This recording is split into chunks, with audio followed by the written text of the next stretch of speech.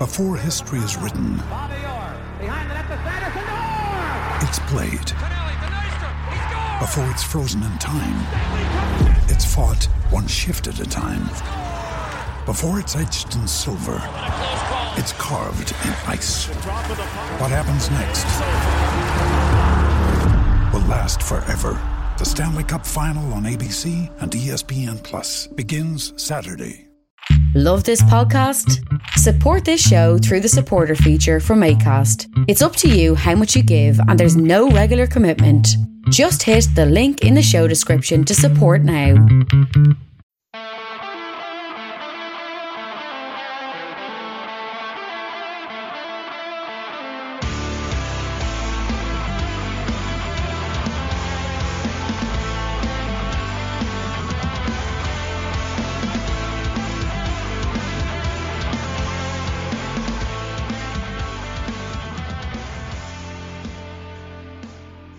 What's good, boys and girls? Two-Footed Podcast on Wednesday, March the 30th, brought to you by EPLindex.com and our presenting sponsor, Liberty Shield.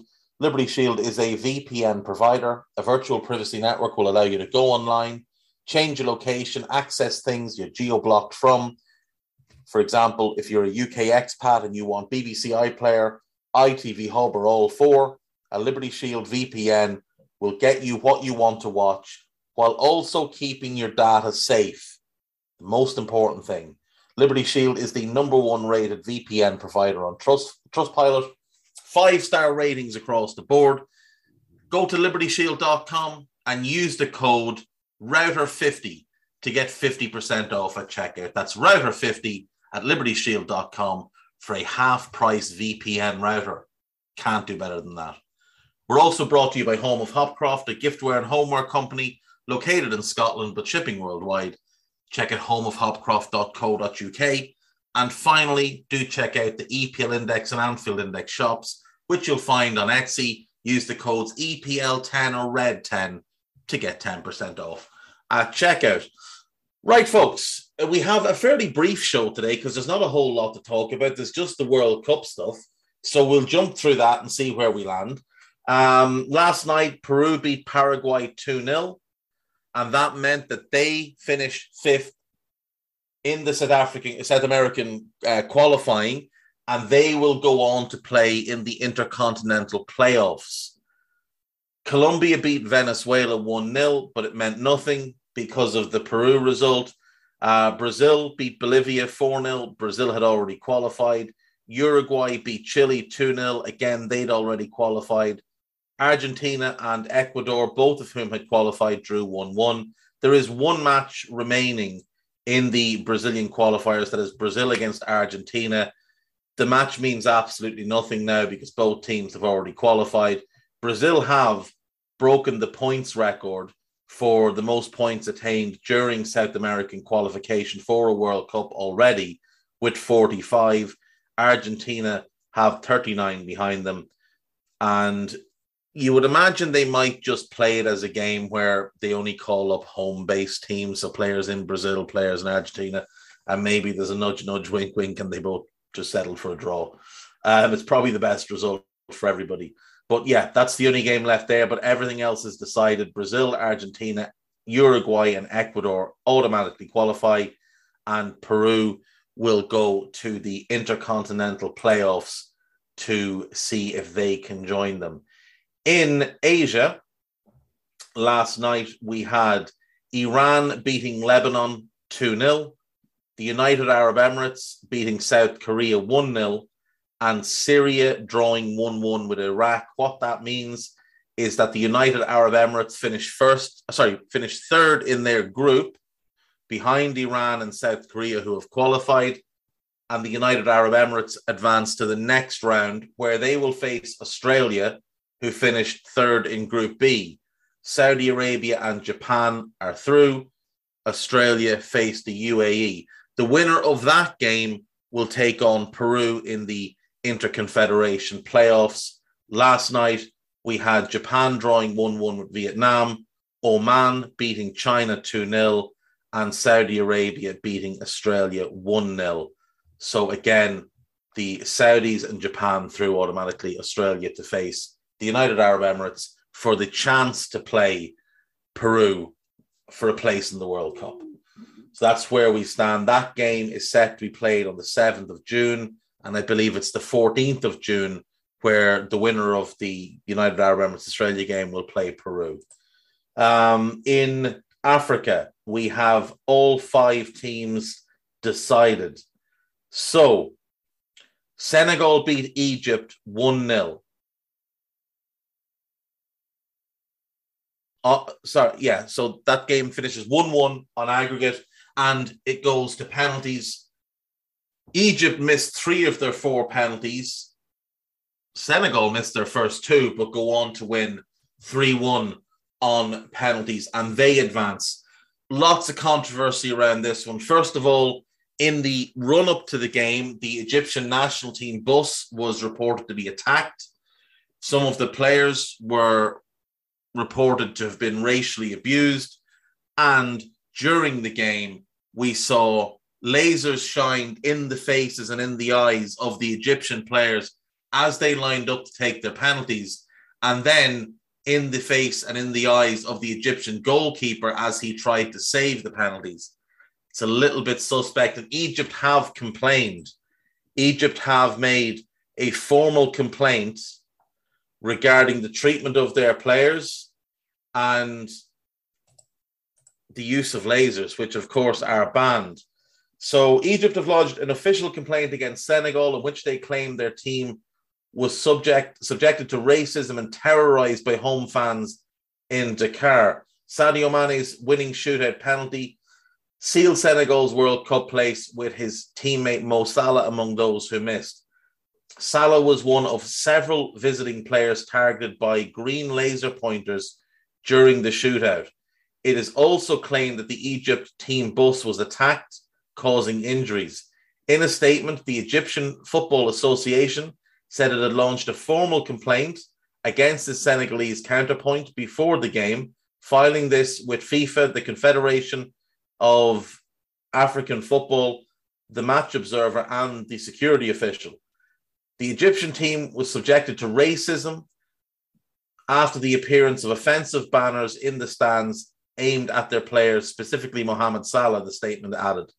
Moreover, the Senegalese fans terrorized the Egyptian players by throwing bottles and stones at them during the warm-up, as well as attacking the Egyptian bus, which caused glass shattering and some injuries, which was documented with pictures and videos attached to the complaint. There is a picture here of a smashed window in a bus.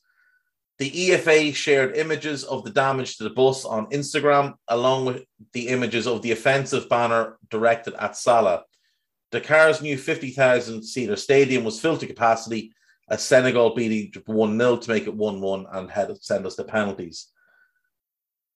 Yeah, it's not great. It really is not great. The president of the Senegalese Football Federation, Agustin Senghor, who is also the vice president of the African Football Federation, said he would await official reports on the incidents. From the stands, I didn't pay any attention to the projectiles thrown. About the lasers, if it happened, this is a first in Senegal. But we know that in Cairo, there were a lot of these, and they are often used in specific countries. Senegal isn't used to that. This sounds like some BS to me. This man sounds like he's making some bad excuses. In my opinion, he says, I didn't see during this game something that could be described as considered as chauvinism, because the Senegalese are known to be very welcoming. I'm sure they are. I'm sure the Senegalese people are very welcoming, but that doesn't change the fact that you attacked the bus, that there were racial banners in the stands, which were very insulting to a player like Mohamed Salah, which contrast that to how Sadio Mane was treated in Egypt last week. It's a very different situation. And the lasers, you can't even argue with them. Like, there's video and pictures, they're appalling. Salah's entire face was covered in lasers. And considering they were able to shine them on the players taking the penalties, and then from a different part of the stadium on the goalkeeper, it does sort of suggest that sort of thing was planned. Now, I'm not saying that the Football Federation planned it, but certainly among the fans, this appears to have been planned. Regardless, I don't think it's going to make any difference. I doubt we'll see any punishment handed down, and Senegal will be at the World Cup. And congratulations to them. They deserve to be at the World Cup. Joining them at the World Cup will be Cameroon. So Cameroon lost the first leg at home to Algeria, won the second leg 1-0, sending the game to extra time. Touba scored on 118 minutes to put Algeria 2-1 up on aggregate. And then Toko Ekambi equalised 124 minutes, basically the last kick of the ball, to send Cameroon through on away goals. Algeria are out. That is a big surprise and a big blow for them. They will have been very, very confident having won the first leg away. And unfortunately for Riyad Mahrez, he will now not get to lead his country to the World Cup. Obviously, Saïd Benrahma, another well-known Premier League player in that squad. That is a big blow for Algeria. They would have been very confident after the first leg. Ghana are through, also on away goals. So 0-0 in the first leg. Thomas Partey scored on 10 minutes. Troost Ekong of Nigeria scored, or of Nigeria, but of Watford, equalised a penalty on 22. How a centre-back is your penalty taker, I don't know. It's just a bad centre-back. But yeah, basically, Ghana through, Nigeria out, and there was trouble afterwards. Pitch invasion and reports of one or two players receiving a bit of a slap. So it is what it is. Ghana through, and congrats to them. Morocco also through. They beat Democratic Republic of Congo 4-1 last night. They go through 5-2 on aggregate. And Tunisia are the fifth and final team through. They played out a 0-0 draw with Mali last night, having won the first leg 1-0. If you haven't seen the own goal from that first leg, I do invite you to go and witness that own goal. It is truly a special thing. But Mali are out, Tunisia through. So we get Tunisia, we get Morocco, we get Ghana, we get Cameroon, and we get Senegal all through to the World Cup. And congrats to them all. Nobody from Africa taking part in the Confederation playoff melandering. Tonight, we have games in the CONCACAF, which is North and South America. Panama, Canada. Canada already through that game. Doesn't really matter to anybody. Jamaica, Honduras, both of them already eliminated, so it doesn't really matter. Mexico against El Salvador. Mexico win. They're through. That's all that matters. A win against El Salvador at home will qualify them. And then Costa Rica versus the United States. The US know that a draw is enough. That will put them through. But if Costa Rica win, they will qualify, and the US will go into the Interconfederation playoff, where they will face the winner of tonight's game between... it is tonight's game. Tonight's game between the Solomon Islands and New Zealand. So that would be the final playoff. So you would, I think, give... If it's Costa Rica, I think you'd favour New Zealand. But if it's America, you'd strongly favour them against New Zealand. That's a bit of a nice... that should be a nice game. And the Peru-Australia one, obviously, is an interesting one as well. It would have been more interesting, I think, to have Australia against... Potentially Australia, it could be UAE. But to potentially have Australia against New Zealand, nice little rivalry there, obviously. But maybe they wanted to keep them apart for geographical interests. Who knows? But that's where we stand there. And then in Europe, we had our two games as well. Poland beat Sweden 2-0. Lewandowski and Zielinski. Poland are qualified for the World Cup. And Portugal beat North Macedonia 2-0. So Portugal have qualified for the World Cup. There's still one more team to come from Europe. But obviously, we don't know who that's going to be. It could be Wales, but they have to wait until June to find out because Scotland and Ukraine was postponed. That game will also take place in June with the winners travelling to Cardiff to play Wales. I think you'd have to fancy the Welsh to find their way through. I do think you'd have to fancy the Welsh to find their way through. So as things stand, there are still 3 open spots in the World Cup. One of them is going to be a European team, and then 2 more will come from the playoffs. Peru versus the Asian qualifier, UAE, Australia. New Zealand or the Solomon Islands against one of Mexico, Costa Rica, and the United States of America. Lots of fun. Those games will take place in June. So we can park the World Cup qualifiers until June. There were obviously some international friendlies last night as well. There's a couple of them that are of interest. So England beat Ivory Coast 3-0. Game was kind of a non-event. England scored early through Ollie Watkins. Then Serge Aurier was sent off in the most ridiculous fashion. And I think the referee really needs to have a word with himself here. Spoiled a friendly. Even the England players were telling them not to send him off. And he just spoils the game on 40 minutes. From there, Sterling scores England's second. And Tyrone Mings scores England's third in stoppage time. But the game is most notable because Harry Maguire was booed by the England fans.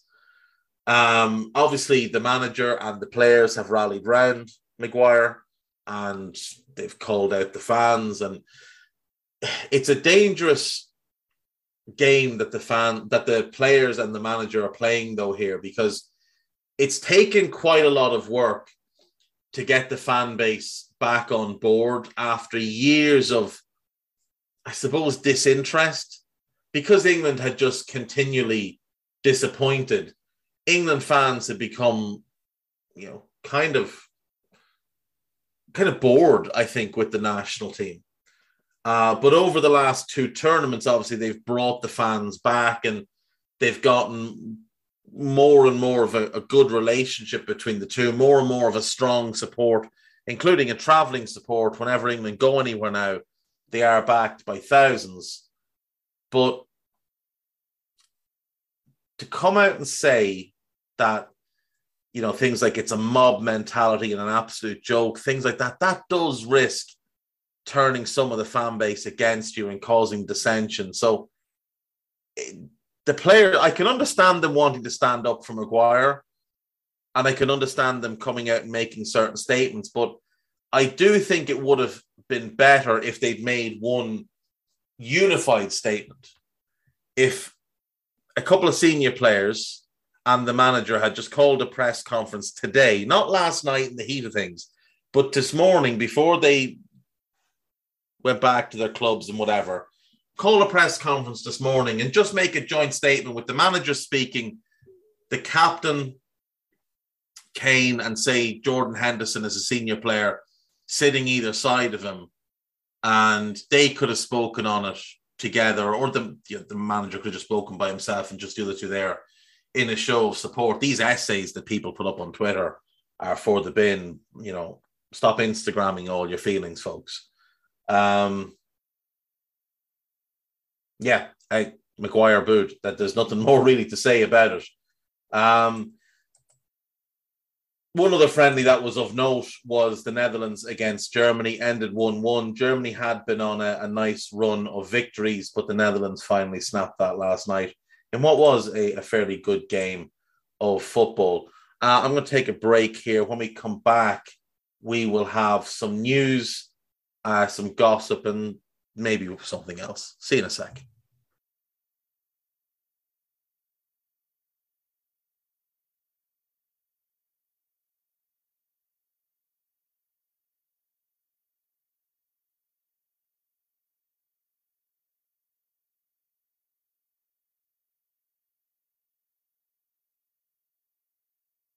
Right, welcome back. So, should have mentioned before the break, there are two other friendlies that are just worth mentioning.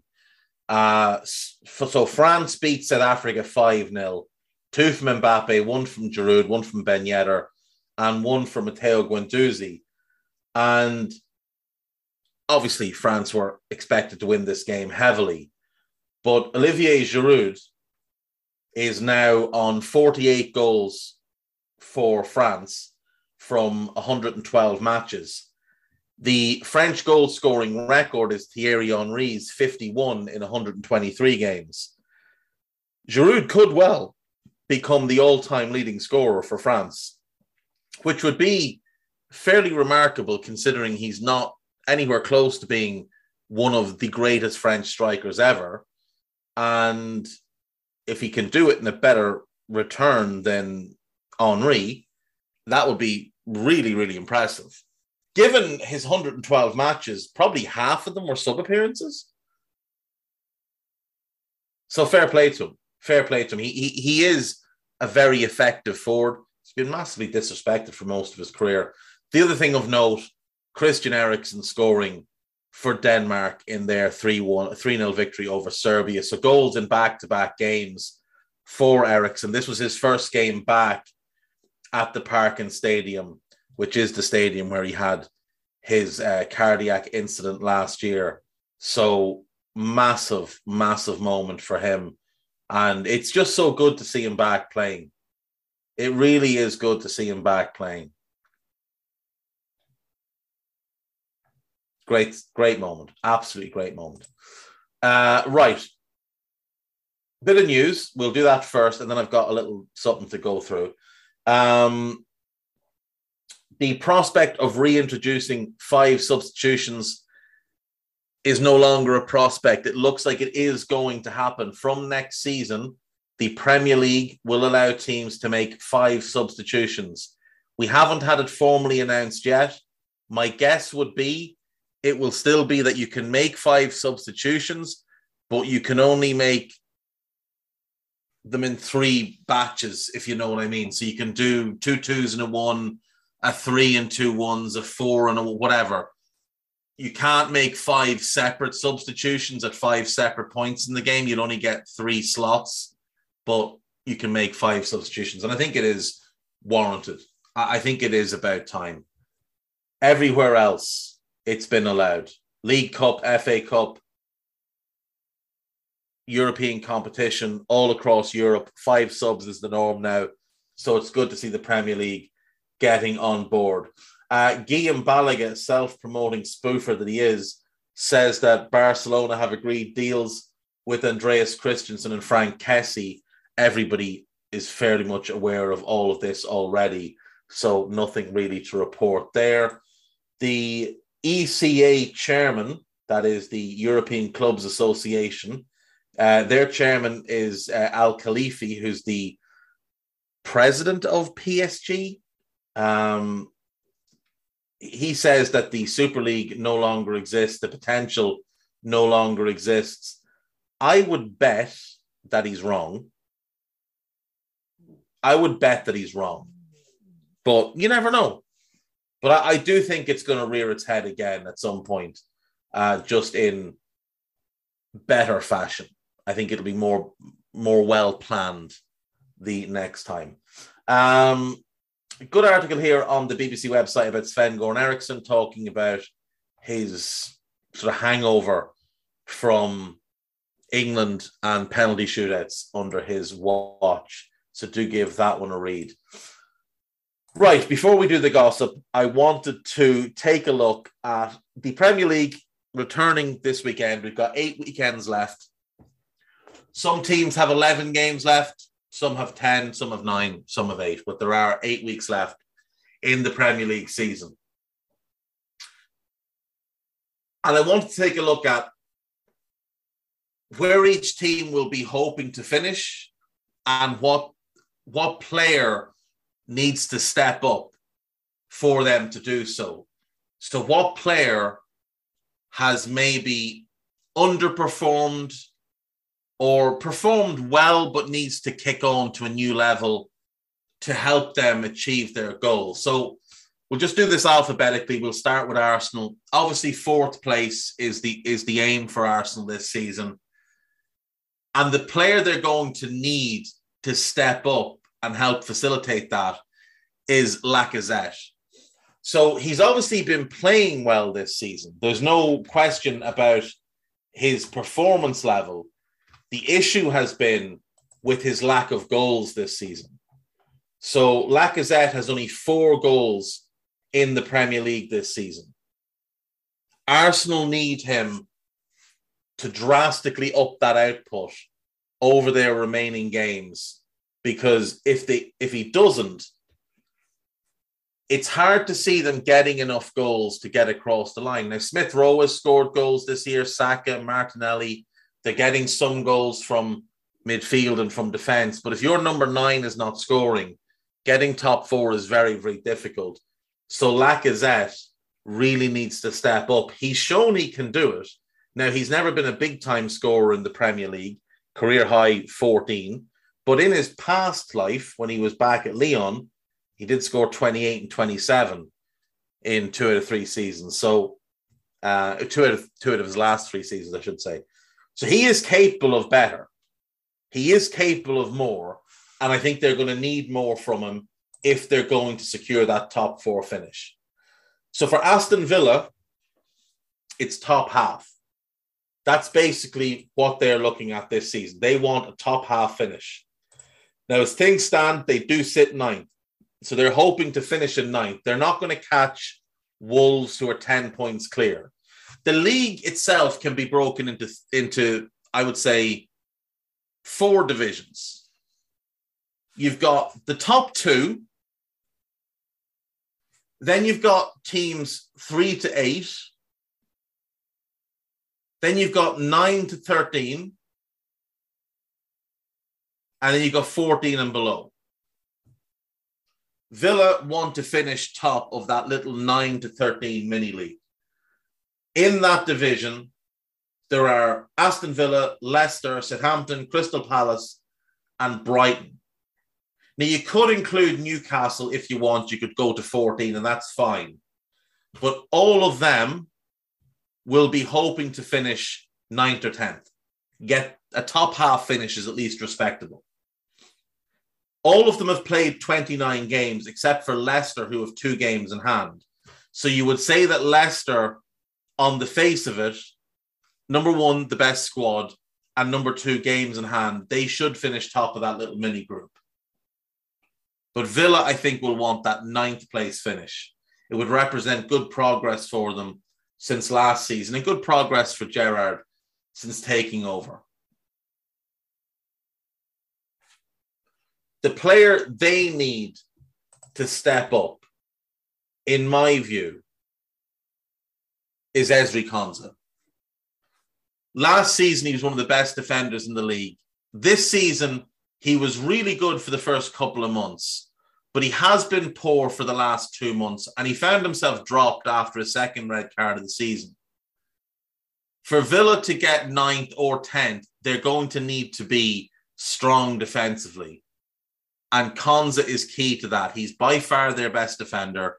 He has to carry Tyrone Mings week after week after week. They need Konsa at his best coming out of this international break for their last 9 games. For Brentford, to be fair, I think Brentford will be happy just to stay up. Nothing else really matters for them. They'll be happy whether they finish 15th as they are now or 7th.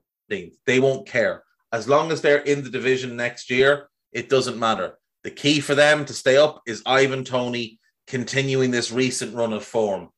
Toney's had a good season, but he didn't score enough goals through the first, I would say, 25 games of the season. He has had a bit of a burst lately. They need him to continue to do that because defensively, they're not good enough to rely on the defense to keep them in the division. So they need to score goals to get points. They've got a difficult run-in, and Ivan Toney is going to be absolutely key. Brighton, again, like Villa, I think they would like to finish 9th. They're currently 3 points behind Villa. They've had a really poor run of late. They had a really good first half of the season, despite the fact they didn't win for 3 months. They didn't lose a lot of games, but they are losing games at the minute. They're losing quite a few games at the minute. I believe it's 6 in a row in the Premier League that they have lost. They need to turn that around. They've only scored once in their last 6 games. They need Neal Maupay to step up and start scoring some goals. They don't have a traditional number 9 or a reliable number 9, so they need goals from elsewhere. I think Maupay has to be that one. Moving on to Burnley, it's plain and simple. Survival. You've just got to stay in the division. Nothing else is important. They're currently 19th. They're 4 points off Everton. They've played the same number of games, but they still have a chance.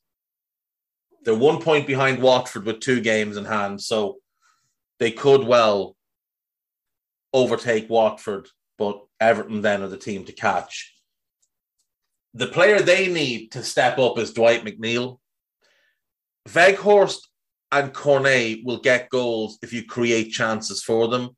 The player Burnley need to create the chances is Dwight McNeil. He's had a disappointing season this year after being impressive last year. He needs to step up. Moving on to Chelsea. To be fair, third is the best they can hope for. Their aims are going to be the Cup and the Champions League. I think the player they need to step up to give them a real chance of winning the Champions League is Lukaku. But I don't mean as a starter. I said before they signed him, I think this team has to move forward with Kai Havertz as their number 9. You get pace and you get creativity either side of him, which is why I've recently been suggesting the Lukaku for Lautaro Martinez straight swap deal. Solves problems for both clubs. But they need Lukaku to accept a role coming off the bench for the rest of this season, to take being on the bench as a slight, as disrespect of his name, as disrespect of his family, his seed-breeding generation if he needs to, and motivate himself to come on the pitch every single time he's told to and just destroy a defence and just do what we know Romelu Lukaku is capable of doing. We need Lukaku to show what he's capable of, or else what's the point in him being in the Premier League? So for Chelsea, they need Lukaku. He also needs to prove something here, because if he does go back to Italy, he'll be going back with his tail between his legs, unless he can play a big role and get some big goals to help them win a cup, potentially retain the Champions League. Lukaku is the one for Chelsea. For Crystal Palace, I think they're going to be happy regardless, staying in the division, playing decent football. I think Vieira would like that 9th or 10th place finish. I think they would like top half. I think top half would represent great progress for them, considering what they were kind of stuck in under Hodgson. The player they'll need to step up is Wilf Zaha. He's had a bit of a hit and miss season. We know his quality. Now, I did see a strange article yesterday which called him a one-club man, which obviously isn't the case because Wilf played for Manchester United. Wilf also played for Cardiff on loan. Wilf isn't a one-club man. He was away from Palace for 2 years. But he is Palace's best ever player. This season, he does have 9 goals in the league, but he's missed a number of games and he's been a little bit hit and miss sometimes because, remember, he's gone from everything goes through him to now we just need your impact more in the final third. And he's still somewhere caught between those things. But if Zaha can catch a really good reign of form here, or vein of form between now and the end of the season, the top half is very much in play. He's only 2 goals off his best ever Premier League total of 11, which was last year. So it doesn't even necessarily have to be goals. It just has to be consistent chance creation. There's others around him that can get some goals. Mateta, Edouard, Eze, Elise, Ayew will get you 1 a season. Gallagher will get you goals. So, yeah, Palace just need Wilf Zaha to take it up a little level. He is capable. He's shown in the past he's capable of more. And top half is very much in play for them. Very much in play. For Everton, it's very simple. Stay in the division. If they go down, they're in major trouble. The losses they've announced are very, very troubling. You do have to question whether or not it's right that they may escape punishment for having breached the rules so badly. I think clubs like Burnley will be looking at them and saying, well, hang on a second, we've played by the rules and we're going down, but they've broken the financial rules and yet they're staying up. How is that fair? It's not, is the answer. But for Everton, the only thing that matters to them is staying in the division, and the player they need to step up his game in order for them to stay in the division is Dominic Calvert-Lewin. They need him to stay fit and stay on the pitch and stay scoring goals, because if he's not doing that, they're in real trouble. He is the player that can win them games. He can trouble any defence in the league. He's aggressive. He's great in the air. He's quick. He makes runs in behind. He's a decent finisher. He's a volume finisher as well. He will take shots when he gets the chance. He needs to step his game up. He had a good start to the season. Obviously, injuries have ruined the season. That's fine. I'm not criticising him for that. But I need to see you out on the pitch. And if it's a sore toe, get someone to put some sort of protective brace on it. Get some sort of contraption on your foot and get yourself out in the pitch, son. On to Leeds. Again, it's simple. Stay in the division. Nothing else is important for Leeds. Stay in the division. Calvin Phillips coming back is massive, but the player they need to step up is going to be Rafinha. He had a really good first half of the season. He is the only reason they're not in the bottom three, because he got them a lot of points earlier in the season. Not a lot of points, but a lot of their current points tally. Rafinha was key to all of that. They need him to be key again and step up for their remaining 8 games. Leicester City, as with Villa, they'll want 9th. Brendan will think 9th, and maybe winning the Europa Conference League rescues their season. For them to do that, they need someone to step up at the back, because defensively they've been atrocious this season. Caglar Sionchu needs to go and have a long look at himself, because as much as I'm willing to blame Brendan Rodgers for his decline defensively, because Rodgers is a poor defensive coach, at times at Sionchu as well, there's been a little bit of disinterest. He doesn't seem to be as affected by his own mistakes as I think he should be. He doesn't seem to be taking culpability for them. So I would like to see Caglar Sionchu be the one who steps up at the back and really starts to lead and get that team more solid at the back. You've got Fofana next to you now. James Justin is back. Luke Thomas is promising. Castagne's back. Pereira is there. Johnny Evans will be fit soon enough. There's no excuse for Leicester being this bad defensively. We need Sionchu to step up for them. Moving on then to Liverpool, win the title. That's what the aim is, win the title. You're 1 point behind Manchester City. You've both got 9 games left. You've got to play City at the Etihad, but still opportunity there to win that and go ahead and win the title.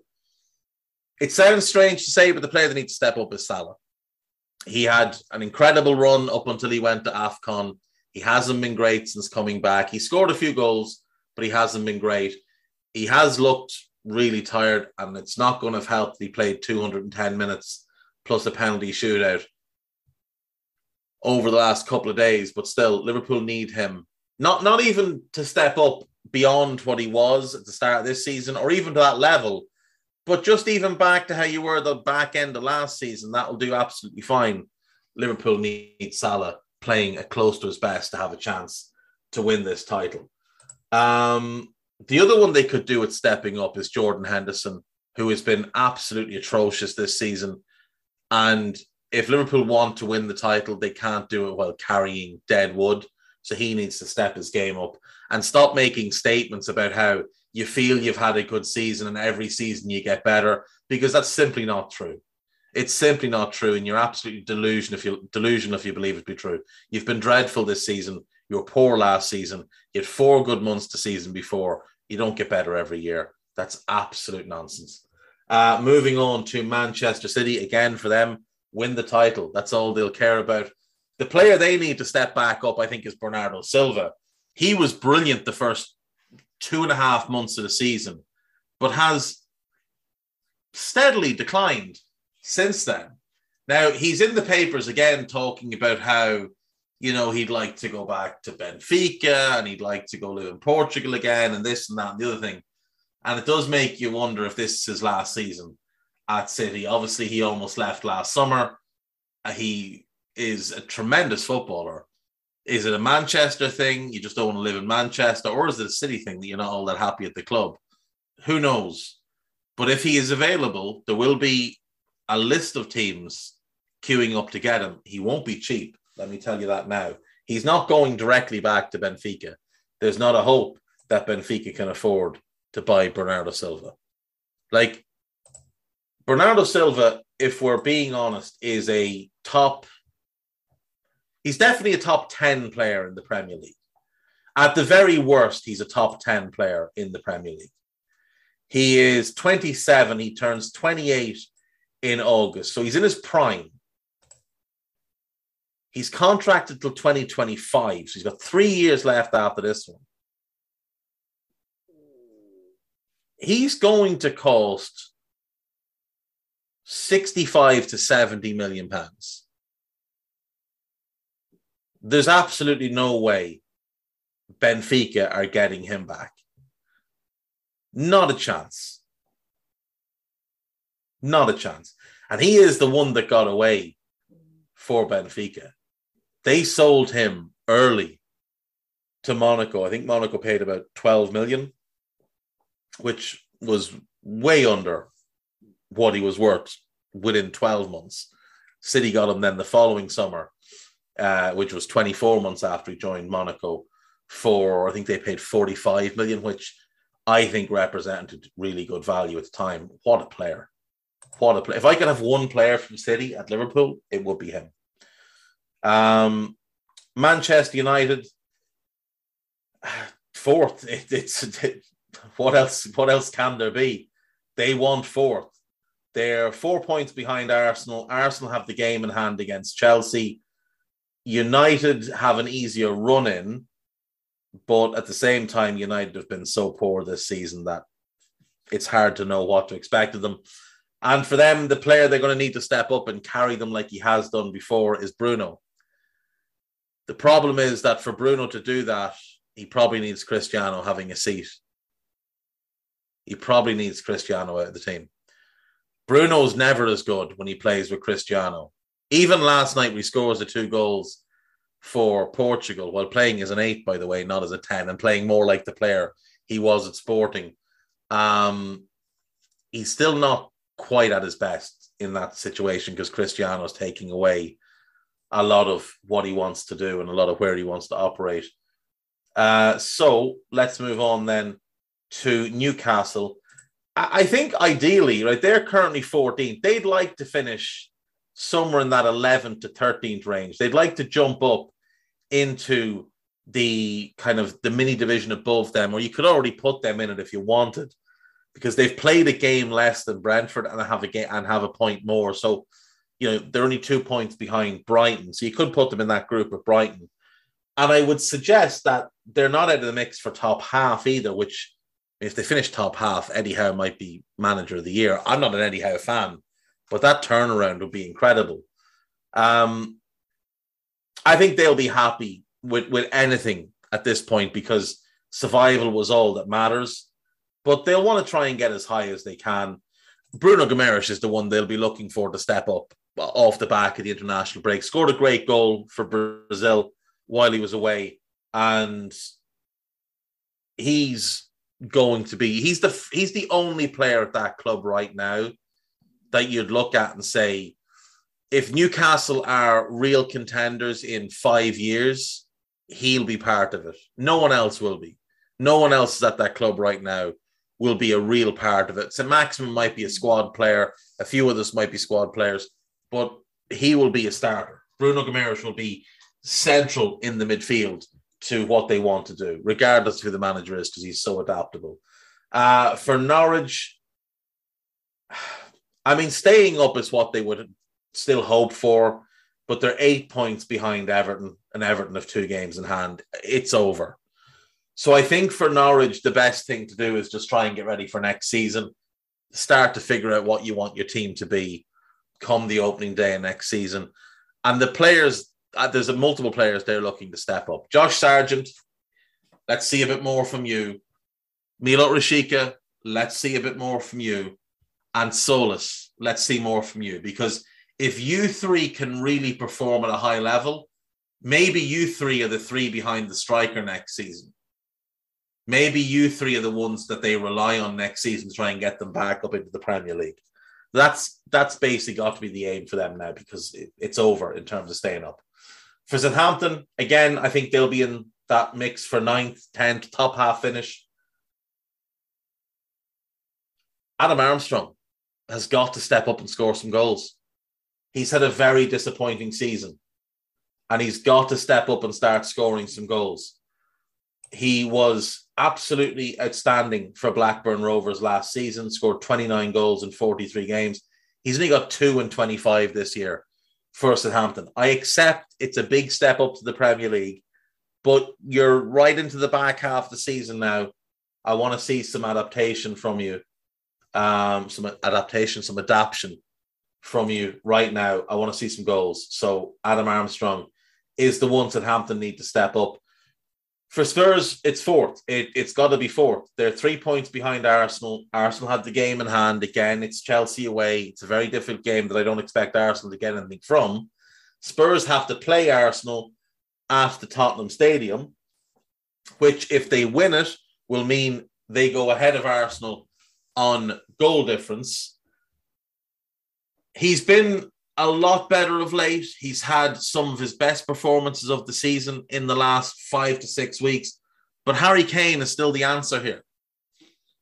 Like, I saw a tweet from Paddy Barclay, who many years ago was one of the probably 4 or 5 top football writers in the country. And for whatever reason, he just isn't really seen in that regard anymore. Which, I don't know why that is. Because he's still a good writer. But he listed his candidates for Player of the Year and put Harry Kane in it. As if the first half...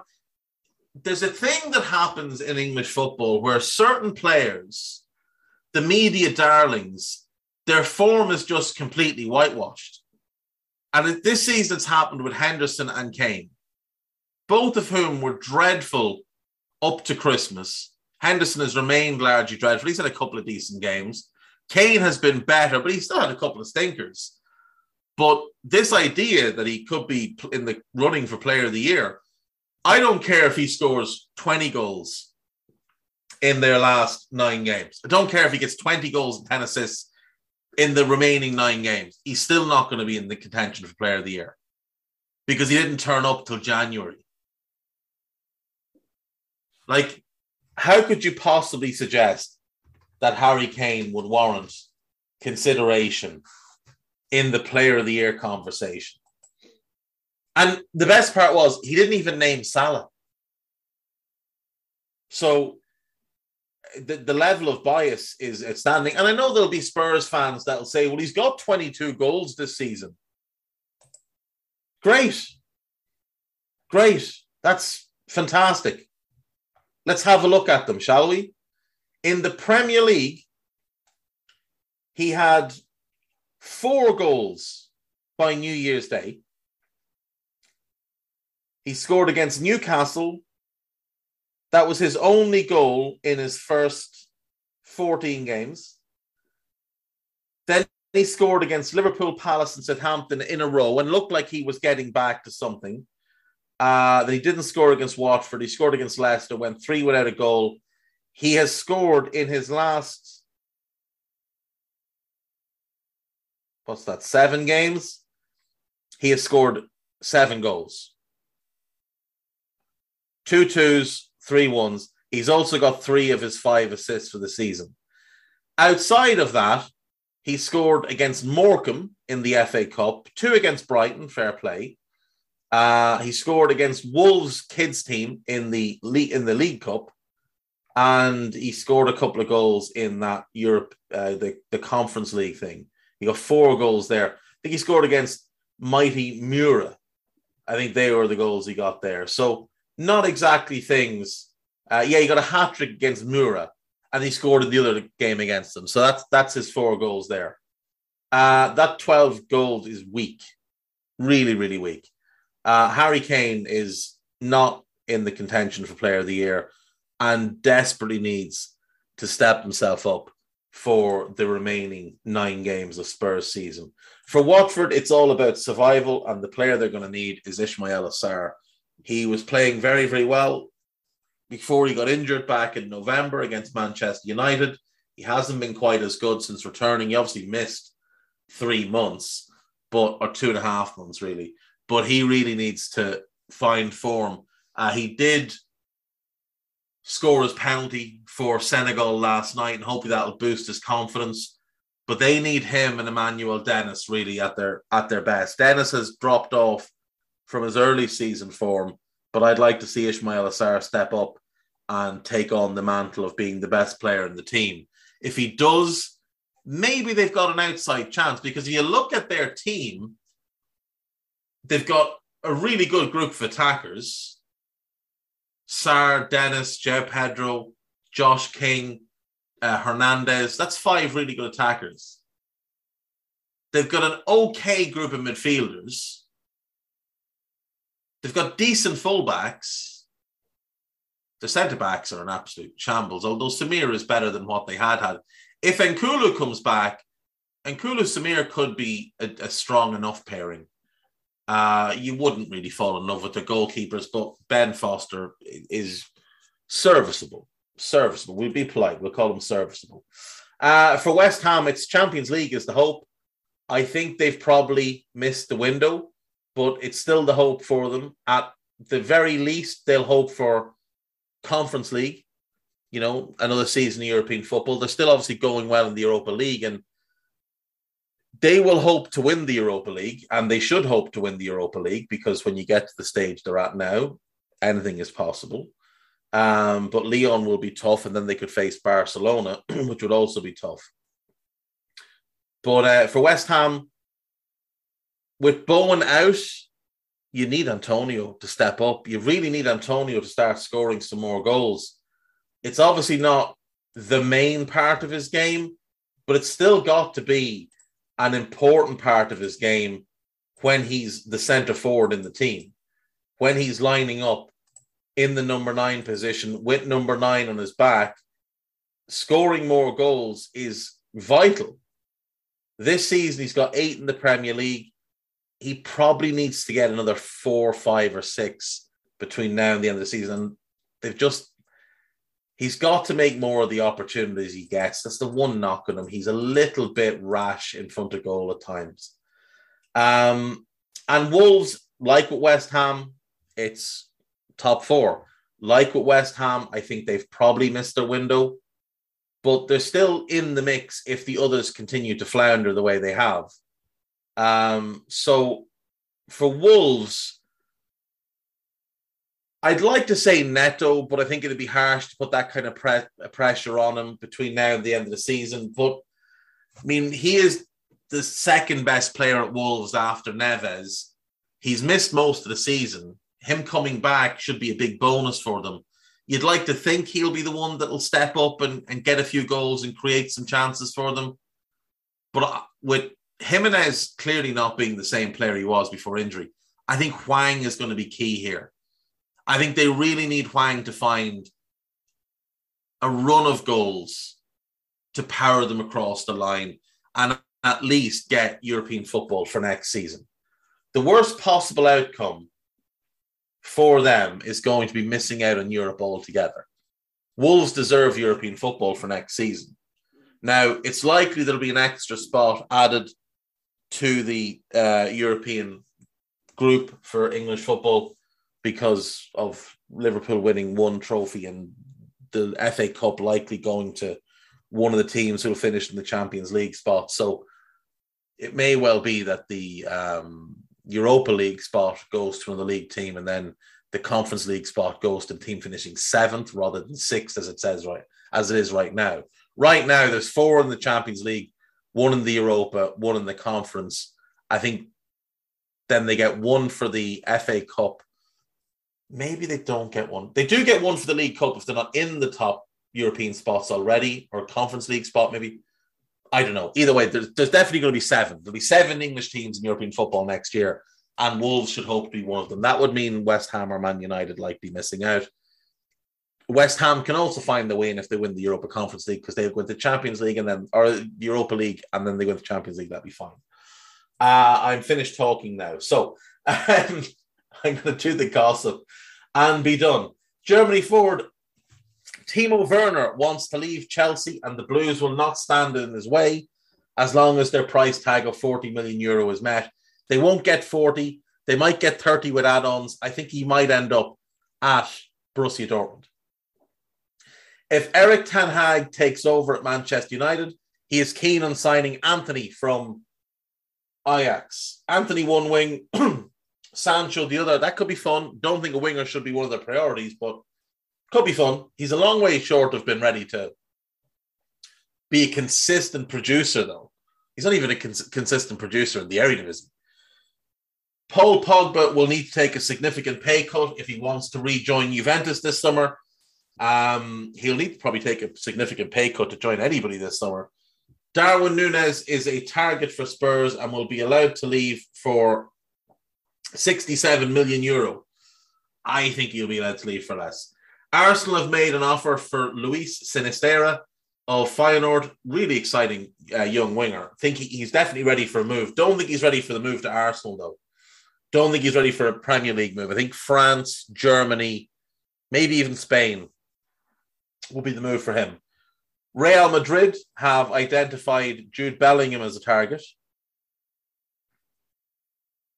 Must have some crack scouts there to have identified the most talked about midfielder in world football. Fair play. Brentford want to extend the 6-month deal with Christian Eriksen. I think he's going to be an option for a year for next year.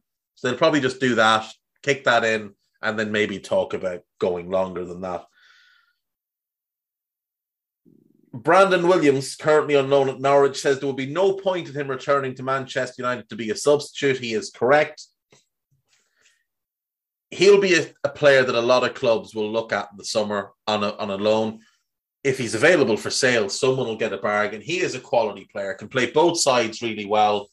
And a club like Crystal Palace, who's desperately in need of a right back, could do a lot worse than looking at Brandon Williams, who can also be cover at left back. Barcelona have not yet made an offer for Rafinha, but personal terms have been discussed.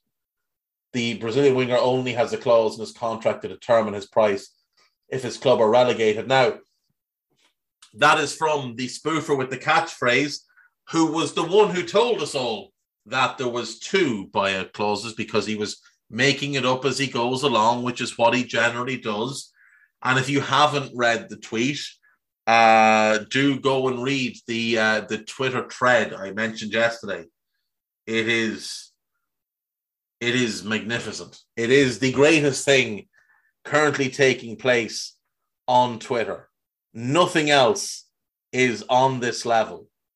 Nothing else comes close to this level of exposure of a guy who everybody really just needs to be aware of what Fabrizio Romano is.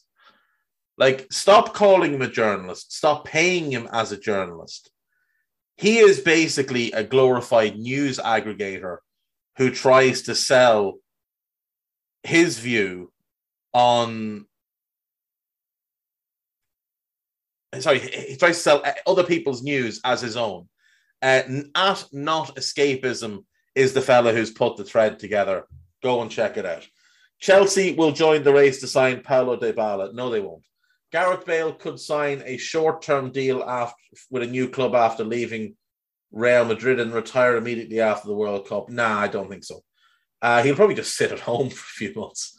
Barcelona hope to make the signing of Adama Traore permanent after his loan. It looks like Traore for Trincao straight up could be the swap. If that happens, Wolves have won that deal. I'm sorry. Wolves are getting the better player, and he's younger as well. Atletico Madrid could extend Antoine Griezmann's loan stay from Barcelona, but are not prepared to let João Felix move to the Spanish Giants. Don't worry, they can afford him anyway. Liverpool and Chelsea are interested in PSG's 17-year-old French playmaker Ismail Garbi. He is apparently very, very talented. Yet another player not getting chances to progress at PSG and looking for an early exit. This happens time and time again at that academy. Liverpool and Real Madrid are currently considering a move for Vitinha. I doubt it. I bet his agent just wants a new contract for him because he's finally having a good season. Fiorentina are keen on Diogo Dalot. Every so often we hear a club is interested in him. And my assumption is always his agent spreading this because he either wants him out of the club or he wants a new contract. Arsenal are ready to let Lucas Torreira leave on loan. No, leave permanently. Leave permanently in the summer. He's currently on loan at Fiorentina. Everybody knows that. That's not news. Brighton are the latest English club to show interest in 16-year-old Scottish striker Rory Wilson, who has scored 40 goals for Rangers youth side this season. He's been linked to everybody in the Premier League, so it does seem like he'll be making a move south quite soon. The Seagulls have also made a £250,000 offer for Kilmarnock's 16-year-old Scotland under-17 defender, Charlie MacArthur, who is also interested in Wolves and West Ham, and he was linked to somebody else as well. Who was he linked to? Was it Middlesbrough? I saw him linked to a championship club recently. Barcelona have open talks with Ousmane Dembele over a new contract. The French forward has been linked to a free transfer this summer to PSG or Chelsea when his current deal expires. You'll remember back in January, Barca announced that they were cutting off all negotiations and the player could leave then and there. And he has gone on an absolute rampage ever since. He has been absolutely incredible ever since. So Barca now back, cap in hand. He's going to want big money. He's probably going to take them to the cleaners. But that is it. That is me for today, folks. Thank you as always. I will see you tomorrow. Bye-bye.